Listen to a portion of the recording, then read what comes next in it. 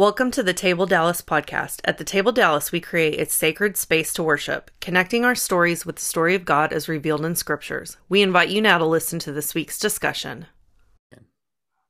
All right, welcome everyone to our table gathering. This first one, Happy New Year, everyone. 2021, January 3rd. We're glad that you're with us in this live Zoom format, or however you join us around the world in the days ahead through our podcast. We're glad that you're with us as we begin a brand new teaching series, continuing on in the Gospel of Matthew, where we were during our Advent Called series, our Advent Unexpected series. Our new series is called Called, and we're going to be investigating the call of key individuals throughout Scripture, First and Second Testament. And so today we'll be in Matthew chapter 3. So if you want to turn in your Bible there to follow along, Matthew chapter 3, either print form or digital form on your computer or smartphone.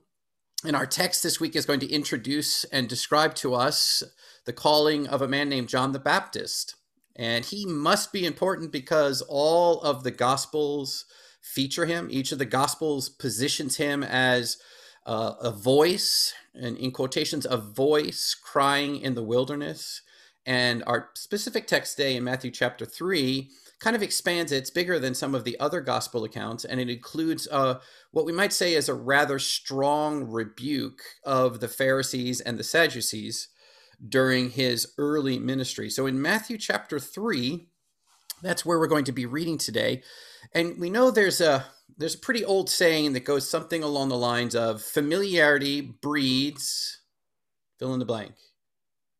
Contempt, right? Now, I'm hoping that when we're reading the scriptures, we don't think that the familiarity of scripture leads to contempt of scripture, but I would argue that sometimes familiarity means we gloss over, or we kind of pass over things thinking, hey, we know what that's like, and we know what this text says. And I want us to be thinking as we look through today, throughout this text, and we're going to break it down into a couple of manageable sections. But I want us to be thinking about what might have been going through the minds of the people in that day and time. Our familiarity, I'm suggesting, with the text might keep us from noticing how, can I use the word strange? How unusual or strange John the Baptist probably ought to seem to us. And maybe even from recognizing, the kinds of questions that we should be asking of the text before we even really dig down too deep. So I want us to be listening to a text that's probably familiar to most of us, at least if we grew up in the church. It's part of our lectionary series, our former lectionary. Every 3 years we would go through, and this would be one of the texts we would deal with in year A. But I want us to make sure that we're trying to listen, at least to the best of our ability, with some fresh ears, so that once we hear it and see it again, that as we dig into it, maybe we'll have some fresh new insights from what we're supposed to take from it here, 2,000 years after the events. But before we do that, let's open up with a word of prayer. Would you join me as we ask God's blessing on our time? Father God, we thank you for this opportunity to gather in this unique, now more common format that we do here at the Zoom gatherings. We thank you that we are able to connect in this way, and technology is allowing us to do that.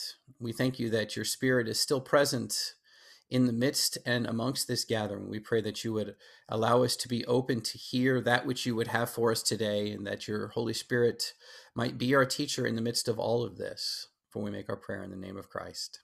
Amen. All right, so Matthew chapter 3, and I'm going to break it down into a couple sections. We're going to read the first 4 verses, and then we'll read 5 and 6, and finally we'll read 7 through 12, because I think these are the natural divisions, okay? So Matthew chapter 3, 1 through 4. In those days, John the Baptist appeared in the desert of Judea, announcing, "Change your hearts and lives. Here comes the kingdom of heaven." He was the one of whom Isaiah the prophet spoke when he said, "The voice of one shouting in the wilderness, prepare the way for the Lord, make his path straight." John wore clothes made of camel's hair with a leather belt around his waist. He ate locust and wild honey. So Matthew opens up with "in those days." Now, since we spent the last 3 Sundays in Matthew's chapter 1 and 2, We might be forgiven for thinking that John appears in the wilderness when Jesus was still a small child. But as we read further into the chapter in the next couple of weeks, we'll realize, and we'll kind of revise that thought. Matthew is clearly jumping ahead in time, likely in the neighborhood of 30 or so, 28 or so to 30 years ahead of time. So he jumps from his telling of the nativity into this more detailed description of the forerunner of Christ. So John the Baptist seems to have been a fairly popular figure, not just from what we know from the scripture, but historically.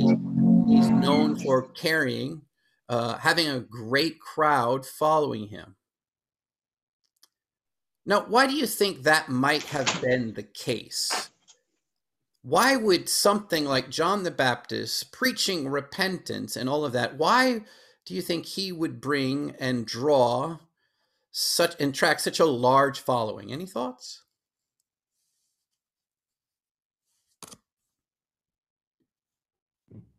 Isn't it recorded that people thought he was the Messiah? Oh, I guess it's possible that there was some thought maybe that he was the Messiah rather than the one pointing to the Messiah. Okay, possible. Good. Other thoughts? Maybe because it was a new idea. Because of what, Erica? It was a new idea. What part was new, do you think? Well, kind of like when you're hearing somebody share a message, like it's something that's trending in the culture, kind of. Like this is what people are starting to do now. They're repenting, either if you've already heard of the Messiah coming or it's a new idea. I got you. So it's this idea that you see a crowd of people doing something like, oh, I wonder what they're doing. And you kind of go over there and before you know it, it's like you said, I like it. It's trending. It's trending on Twitter. It's trending. Yeah. I think you're dealing with the weariness of the grind of the Roman Empire. Ooh. Yeah, you want to expand it just a little bit more, Jay? What's that? Can you expand just a little bit more? He's talking about, John the Baptist's message is one of hope that's coming. Mm-hmm. You're talking about several generations, they've been living, I think, several generations underneath the heel of the Roman Empire. So, the sense of hope is not in them. They're living in a very oppressed society. I mean, hence the hope of Jesus being a military savior by a lot of them. Got it. Wasn't the case, but yeah. Yeah, I would actually add on to that. It wasn't even just the empire itself. Notice he's not in the synagogue preaching repent. He's moved out of the established, basically saying, even looking at what's happening in the church, that's not doing it. That's not what real religion looks like or relationship looks like. You had to go out to the wilderness, following the pattern of David going out to the wilderness. Everybody going out to the wilderness to get back to basics. Ooh, I like that. Yeah, he fulfills a lot of the prophet kind of checklist. A little bit kooky, just a little out there. Spends a lot of time alone.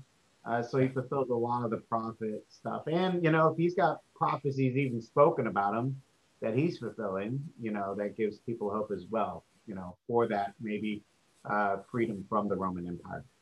Yeah, Sherry? To bounce off of Dan saying about the prophet, he dresses just like Elijah did with the camel hair and the whatever tied around his waist thingy. So he would have looked and smelled like Elijah. Yeah, I like that you guys have hit both sides. When I was listening to Jay, it sounded like Jay was kind of maybe more latching on, that the people were latching on more to the kingdom is here piece.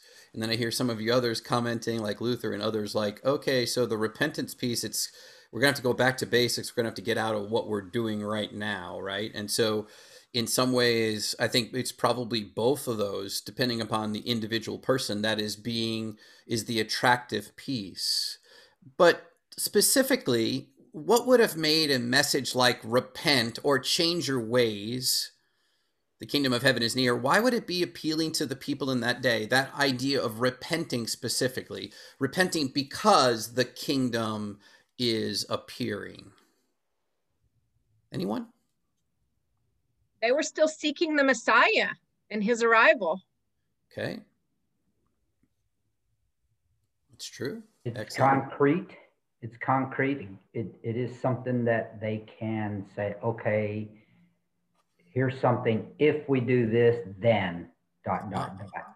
I see. Yeah, the if-then piece. Maybe the reason that God's been silent for 400 years, and following up on what Jay said, we've been locked in under the the boot or heel of Rome, is because we've been such a horrible group, and we need to corporately repent. And so, not so much that the repentance part is so exciting because of what you have to go through, but that the end result might be that it would encourage this Messiah, maybe who's been waiting to come.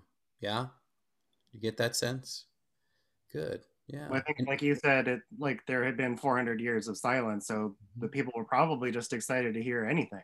That's a good point. I hadn't thought about that. Yeah, just anything. Yeah, good. Any other thoughts on that? So just a kind of a random throw-in question now. Do you think that message, John the Baptist's message, would be equally appealing in our day, like now? Or is it as appealing today and now as it was back then? Why or why not?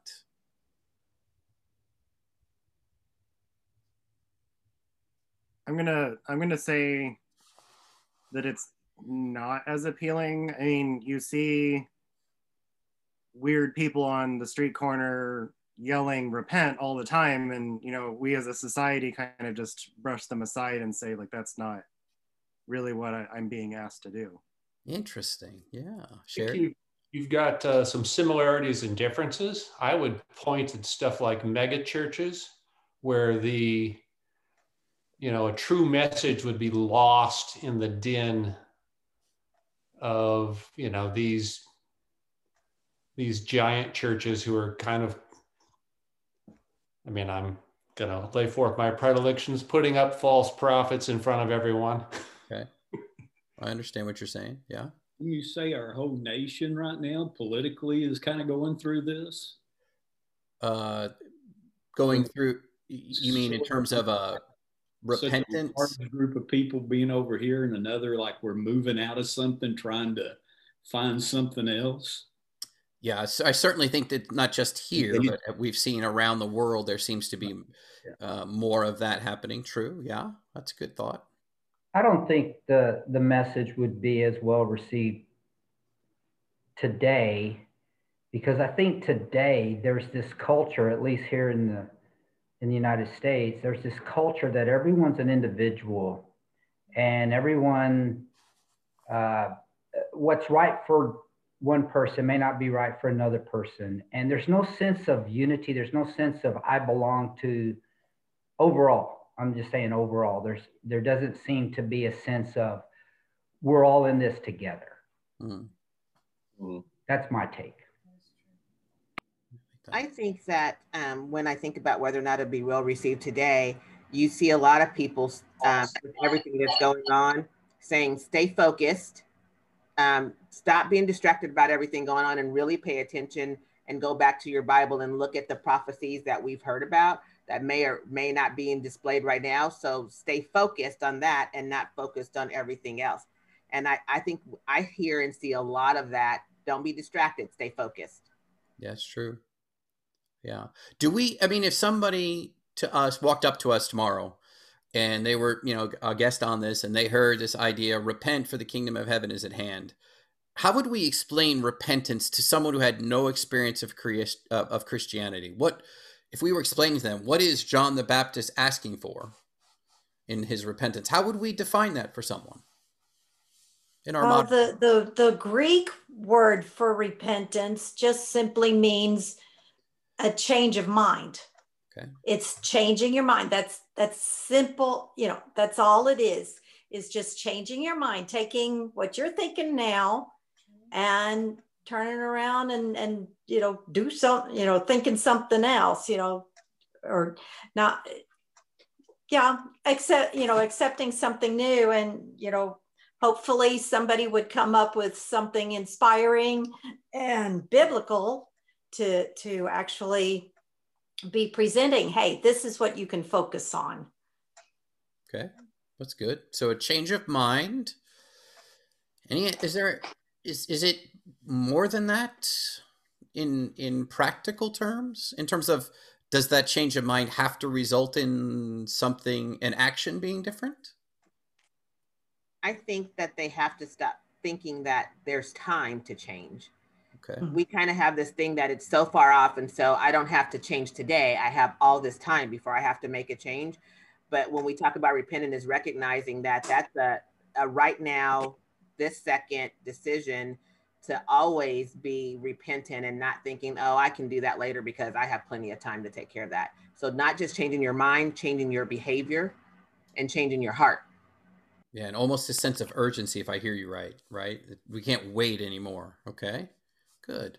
I mean, when I read verse 1, because of the reference to the kingdom of heaven, the thought that comes to my mind is of changing your allegiance. I like that.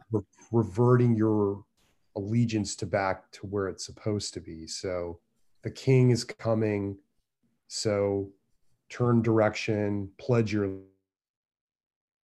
allegiance to the king. That's excellent. I love that. I love that, specifically in this context. Now, notice, I do think it's important. Well, maybe it's not much important to me, but it is important to Matthew, but I guess we might miss it if we're not careful. Of all the important things that Matthew could have said in his introduction here, notice he takes quite a bit of time. Well, I don't want to say quite a bit of time. He goes out of his way to include his description of his clothing. And I know that Sherry touched on it a little bit here. What is that all about? Why would Matthew go out of his way? Or I don't know, maybe we don't have to say out of his way, but why do you think he specifically includes this description of what he looks like, what he eats, all of that bit? Any ideas other than to make him look kind of odd? I would go back to your opening thing about talking about the royals. Okay. Because the royals are, dressed, got all this money and they've got everything, but they still have, let's see what's the technical term, crappy lives. Okay. I gotcha. Yeah.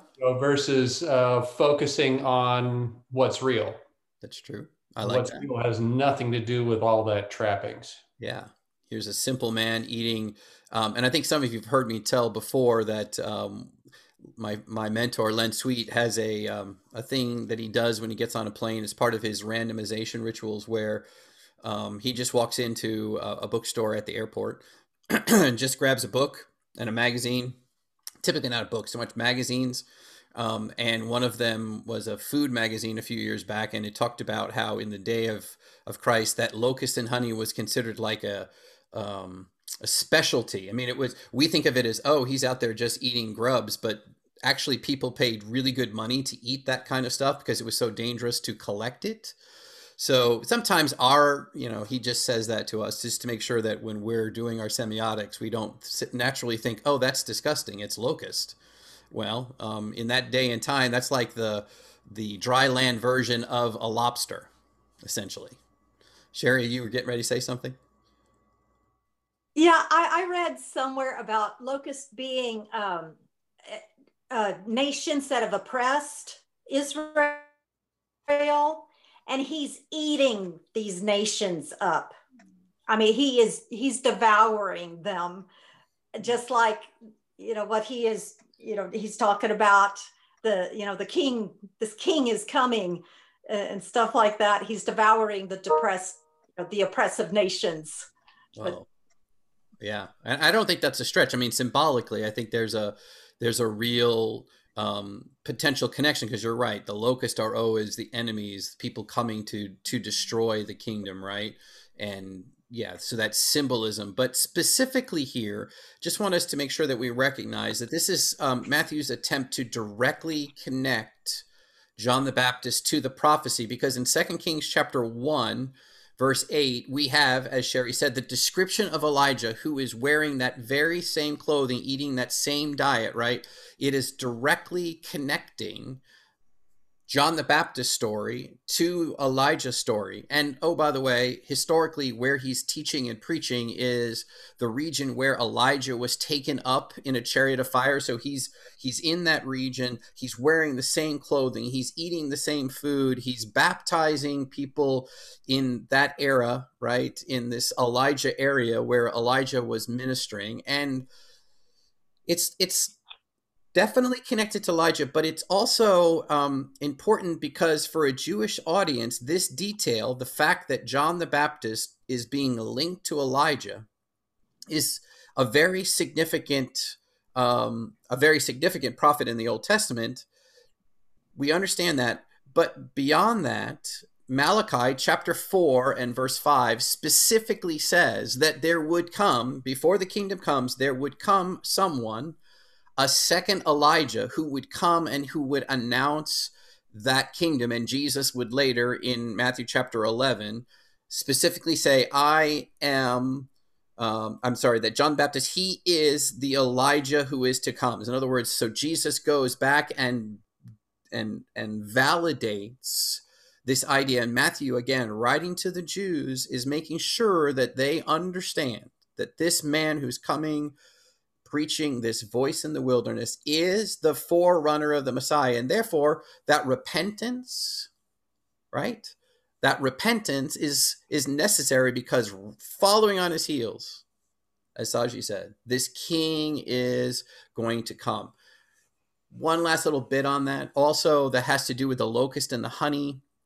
Again, it could certainly mean what Sherry had suggested, but it's also significant because Jesus was in his role comes as a priest. John the Baptist in his role comes as a priest. He's the son of Zechariah from Luke chapter 1. So he's a priest, and they have dietary restrictions. Both of those things, locust and honey, are kosher. He's a Nazirite, John the Baptist. That's what Luke 1 tells us, that Zechariah said he would drink no strong drink. So this whole thing is just symbolizing, yes, he is this prophet. He's from this priestly clan. He is a Nazirite. And lest we be too specific, I don't know that it's necessarily that this is his exclusive diet, but he's certainly known for eating this. All right. So I want to make sure that we understand that he's not just throwing this in as kind of like, oh, let me paint the picture.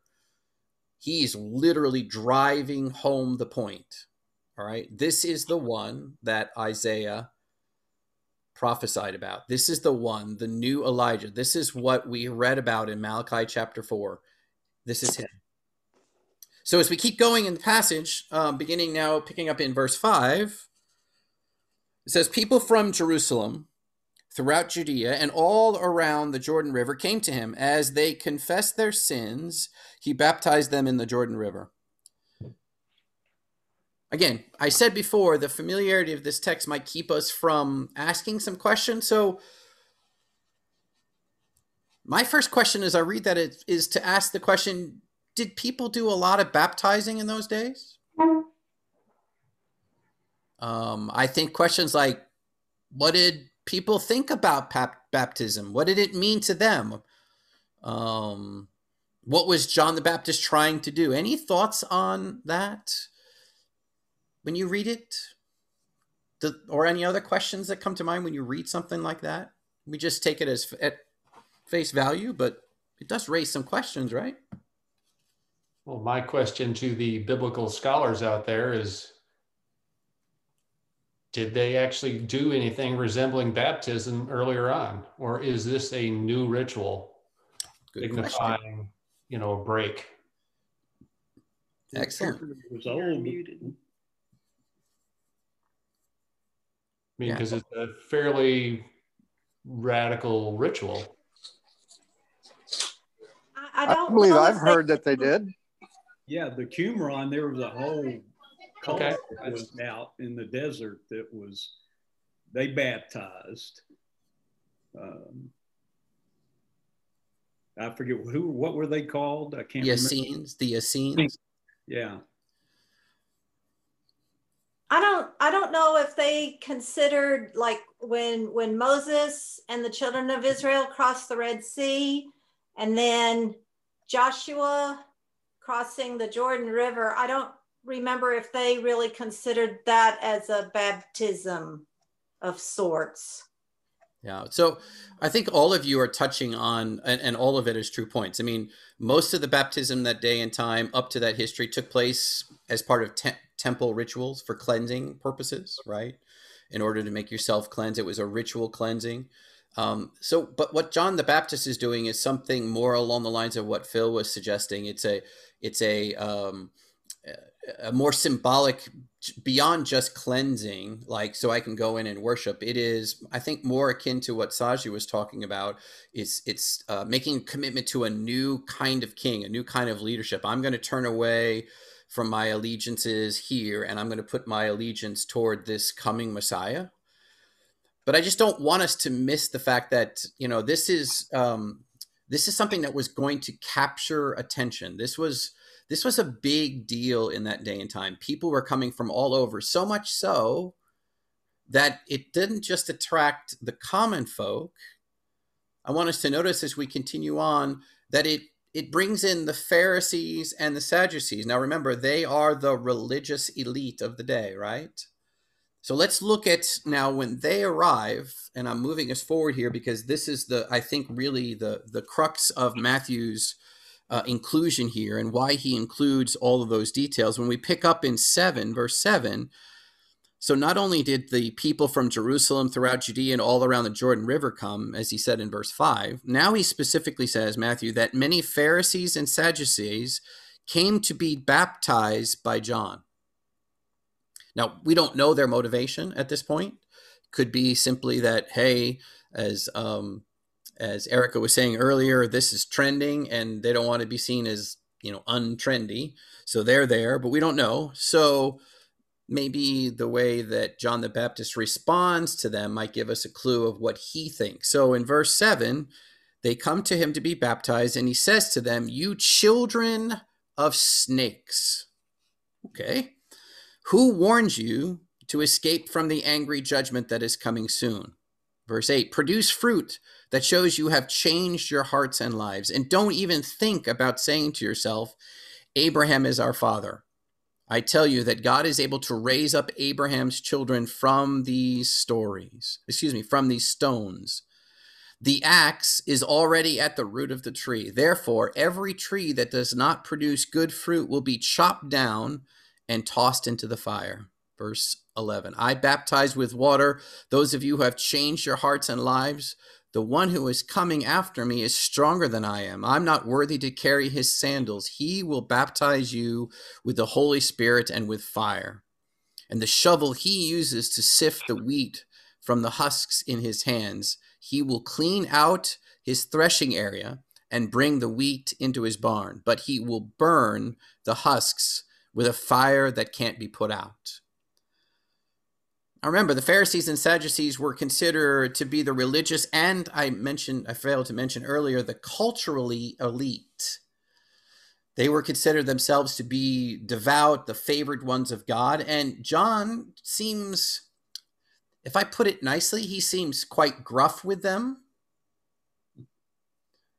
I might even say he engages in some name calling. So what do you think John's trying to accomplish here by calling the Pharisees, as soon as they show up, he calls them, in some of the older translations, a brood of vipers. In ours, it's a children of snakes and other things. What is John trying to accomplish there? What is he doing? I mean, is that a way to win friends and influence people? I think it's a shot across the bow.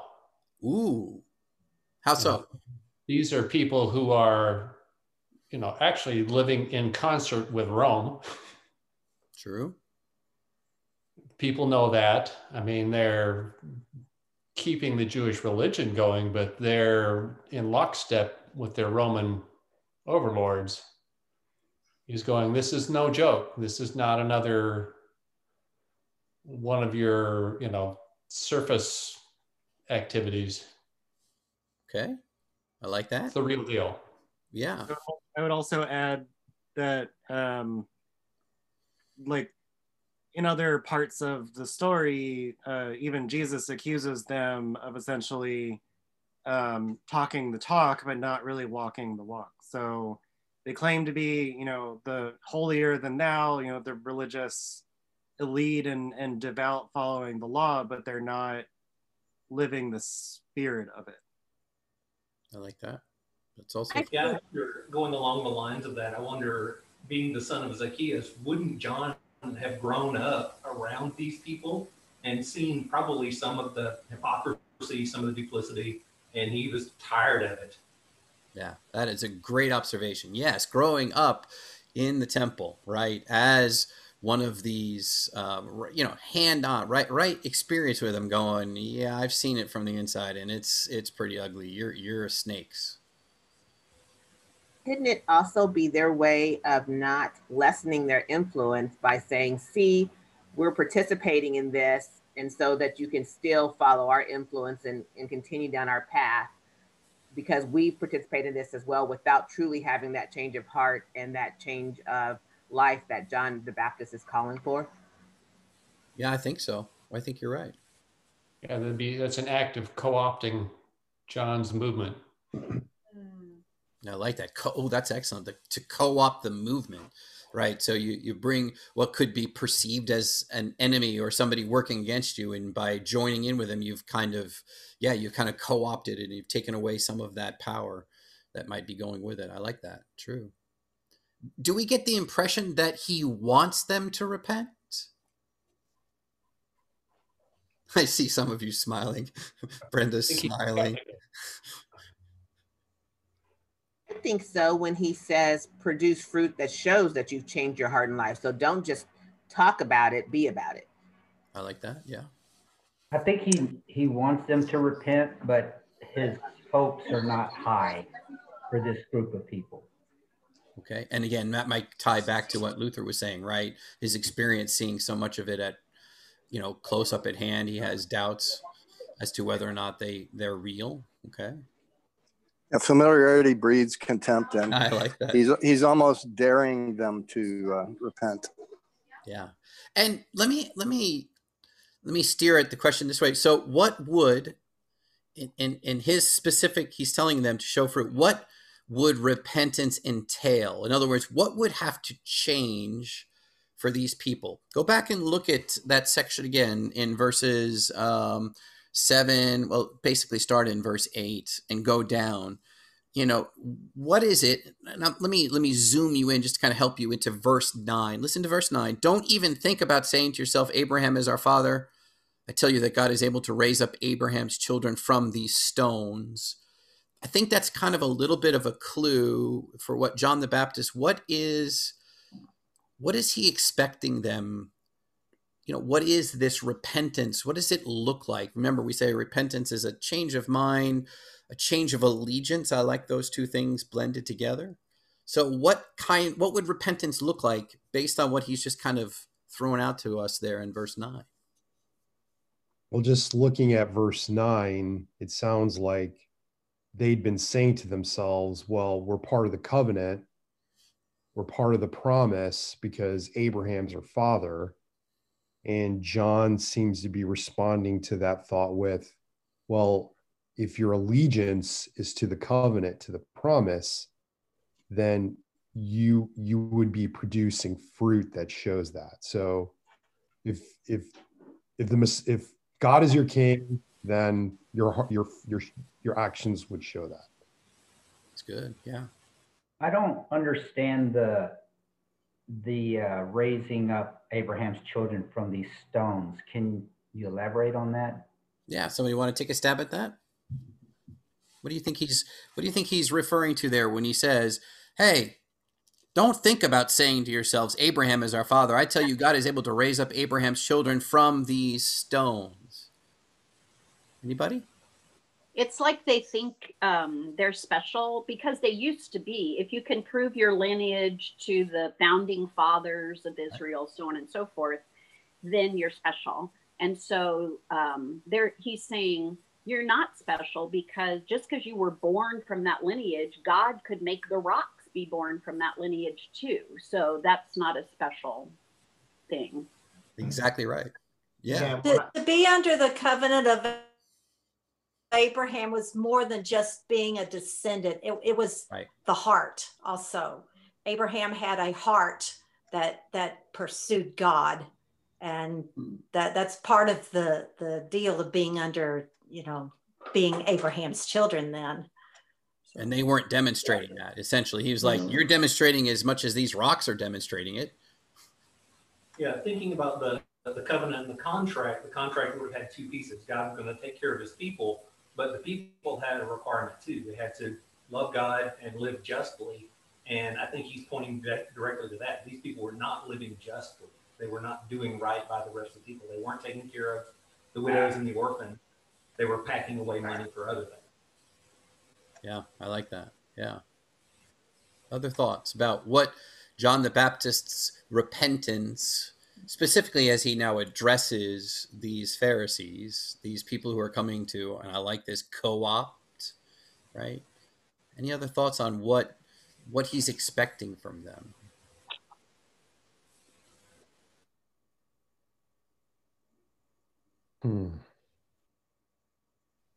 I know this is moving forward a little bit, but I feel like he's comparing them to being the husks, and that the husks are covering up the fruit. And what he wants is for them to reveal the fruit, not just their fruit, but everybody else's fruit, rather than covering everything up. Yeah, and I like that connection, because if you look at what she's referring to, what Courtney's referring to, she's looking down a little bit later on in verses 11 and 12, specifically verse 12, the shovel he uses to sift the wheat from the husks. He will clear out his threshing area and bring the wheat into his barn. He will burn the husk with a fire. I think you're exactly right, Courtney, making that connection. He's without saying so, like, okay, you Pharisees, this is you. The implication is strong enough for them to understand it.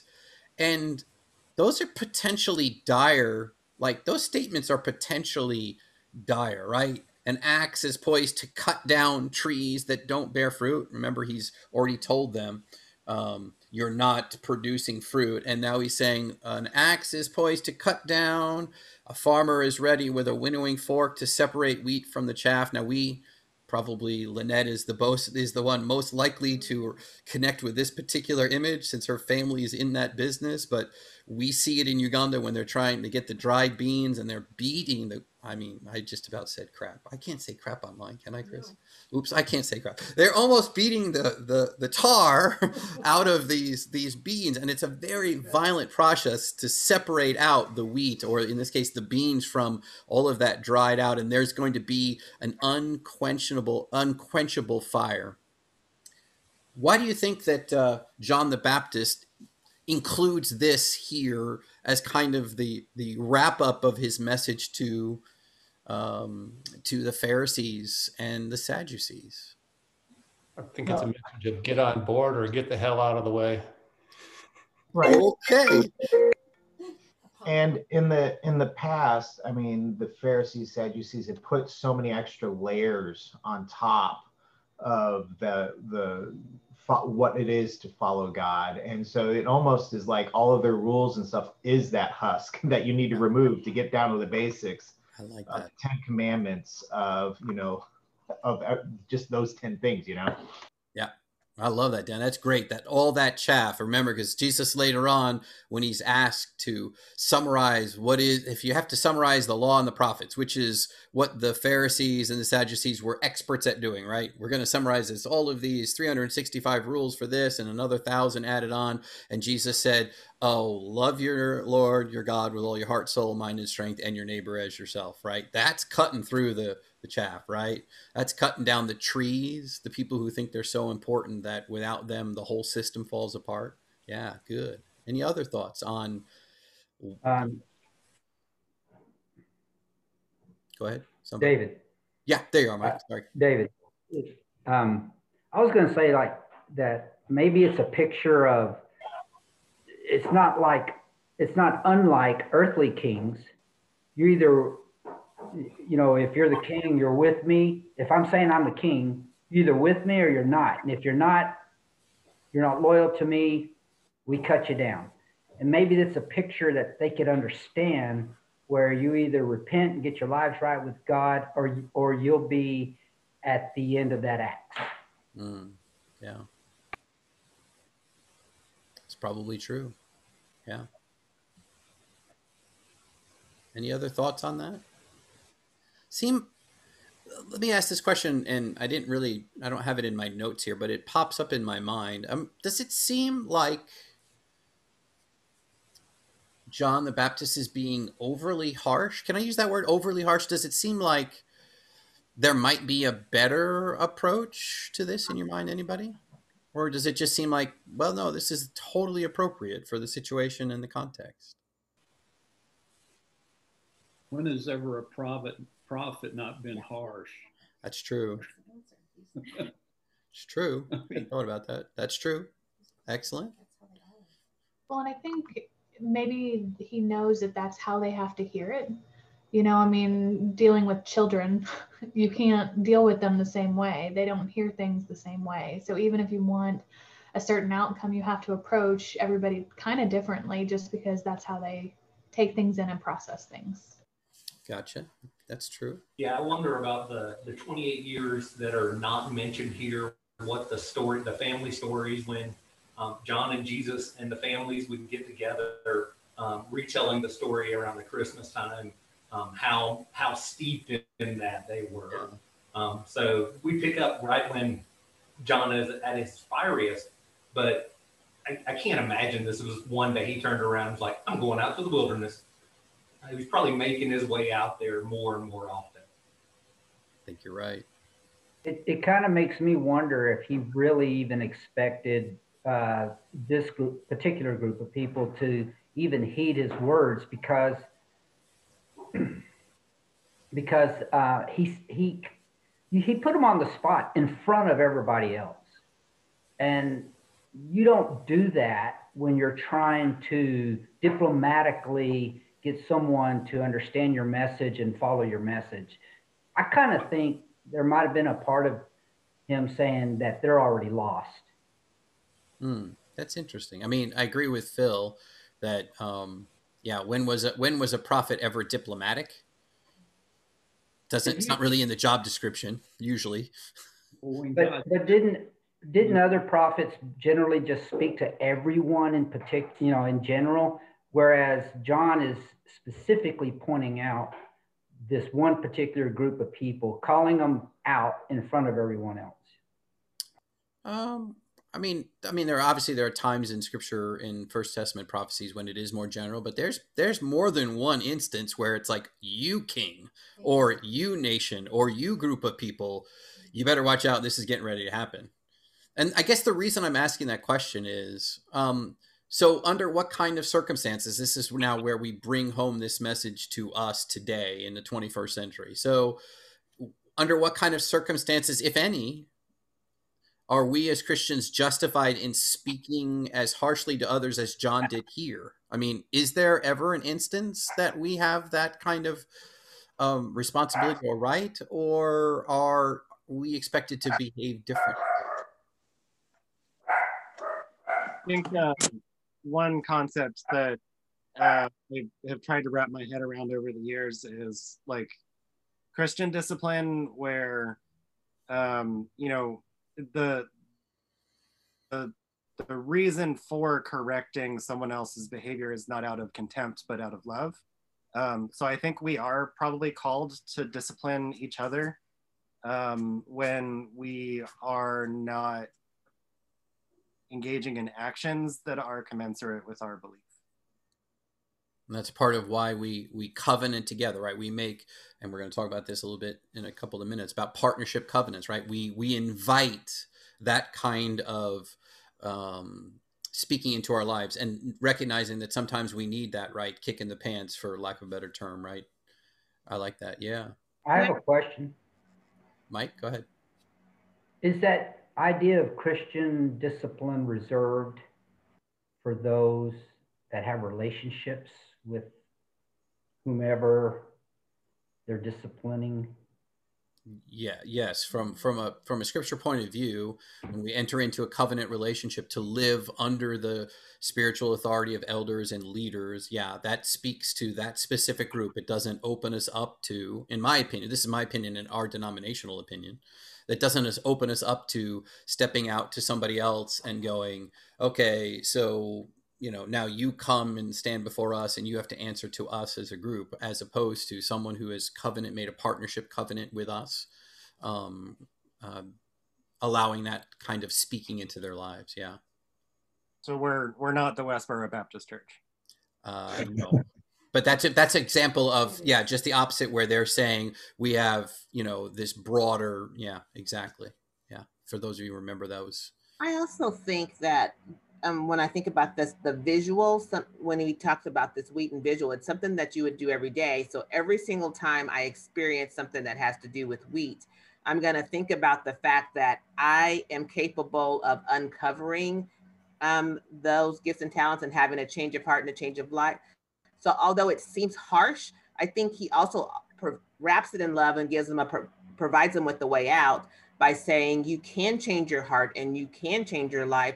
And then you don't have this burning with the husk and the fire. And I think when we think about today, we're always trying to soft pedal instead of just saying it. And if you soft pedal, then people don't always take you seriously and they think it's not a big a deal. And I think sometimes you just have to be direct, and it's not what you say, it's how you say it.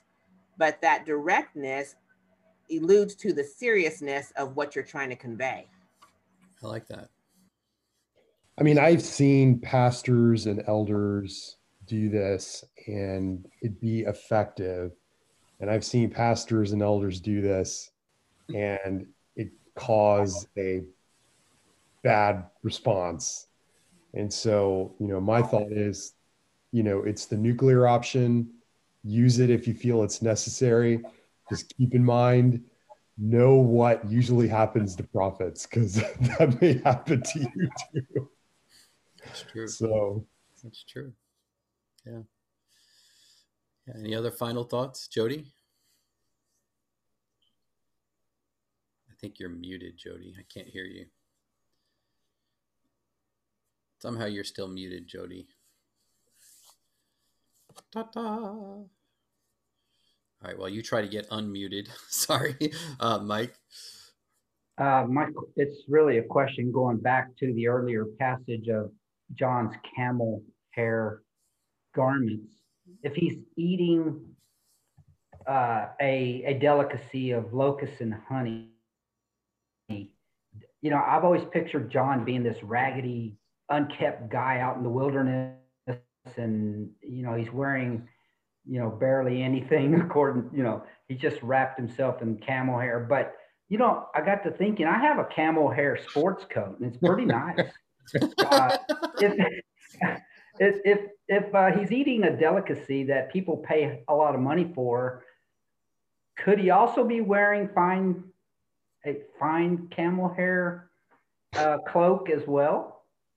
Well, I mean, I certainly wouldn't, downplay. I don't think anybody could speak to the quality of it, but it is symbolic. It would have been symbolic of his position as a prophet. It would have been, a direct connection to it. So yeah, we think of it as this raggedy old thing, but it doesn't have to be that way. Because remember, this is the same thing that, David Knight spoke about when he preached, I guess it was last year, maybe, the cloak of Elijah being placed, the mantle, the cloak being put on Elisha. We don't imagine that as being this, ripped up, kind of nasty looking thing, right?